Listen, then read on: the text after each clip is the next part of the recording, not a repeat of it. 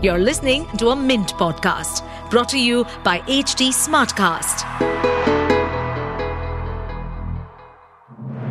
Good morning. You're listening to Mint Business News with me, Gopika Gopakumar. Here are the main headlines this morning.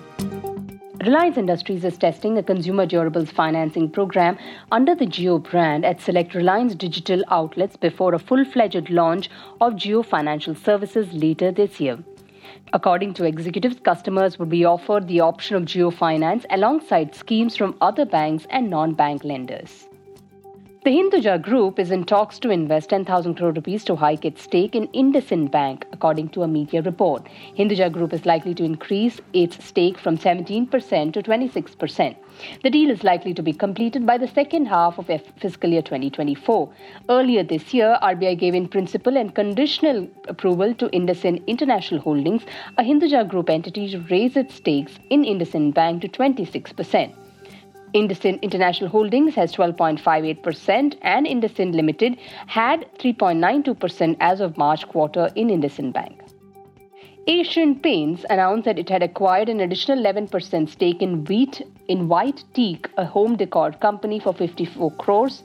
As part of their agreement, the paint company paid White Teak 59.5 crores as an earnout based on the achievement of financial milestones.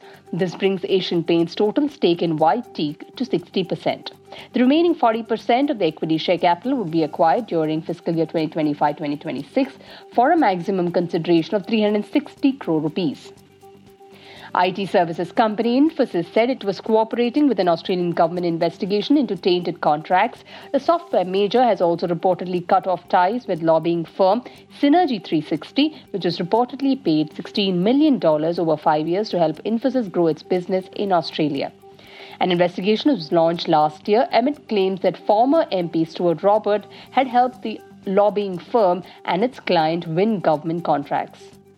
India's private sector lender Yes Bank said it will raise 25 billion rupees through debt securities.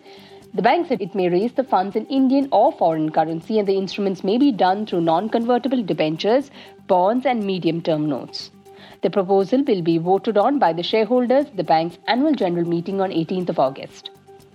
HDFC Life said it has received a notice from tax authorities related to a demand for 942 crore rupees towards goods and services tax dues between July 2017 to fiscal year 2022.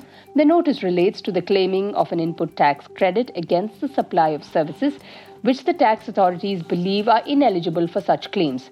HDFC Life has been advised by its legal and tax counsel that it has a good contestable case.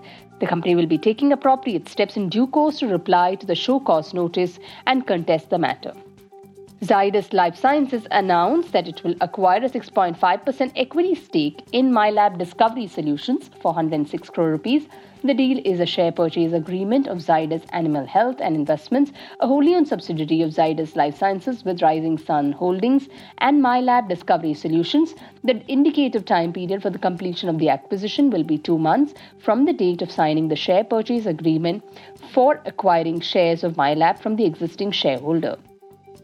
NTPC's Board of Directors approved the issuance of secured, redeemable, non-convertible debentures up to 12,000 crore rupees in one or more tranches, not exceeding 12 months through private placement in the domestic market.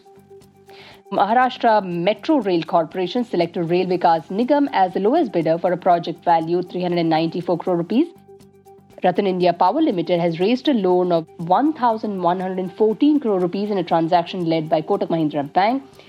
In its statement, the company said that in December 2019, it had reached a resolution with its previous lenders regarding the 1,300-megawatt Amravati thermal power plant.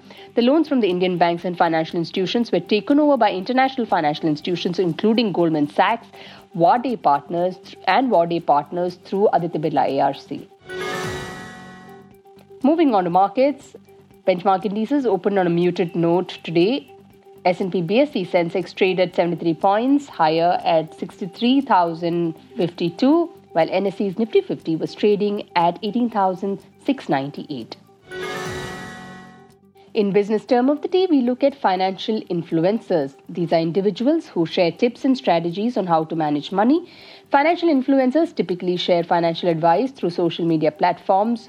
and blog or website. Financial influencers or fin influencer is a social media influencer who shares financial knowledge through social media platforms such as YouTube channels, Instagram, Facebook, and others.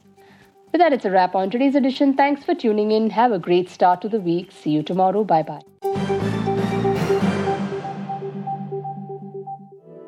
To stay updated on this podcast, follow us at HT Smartcast on all the major social media platforms.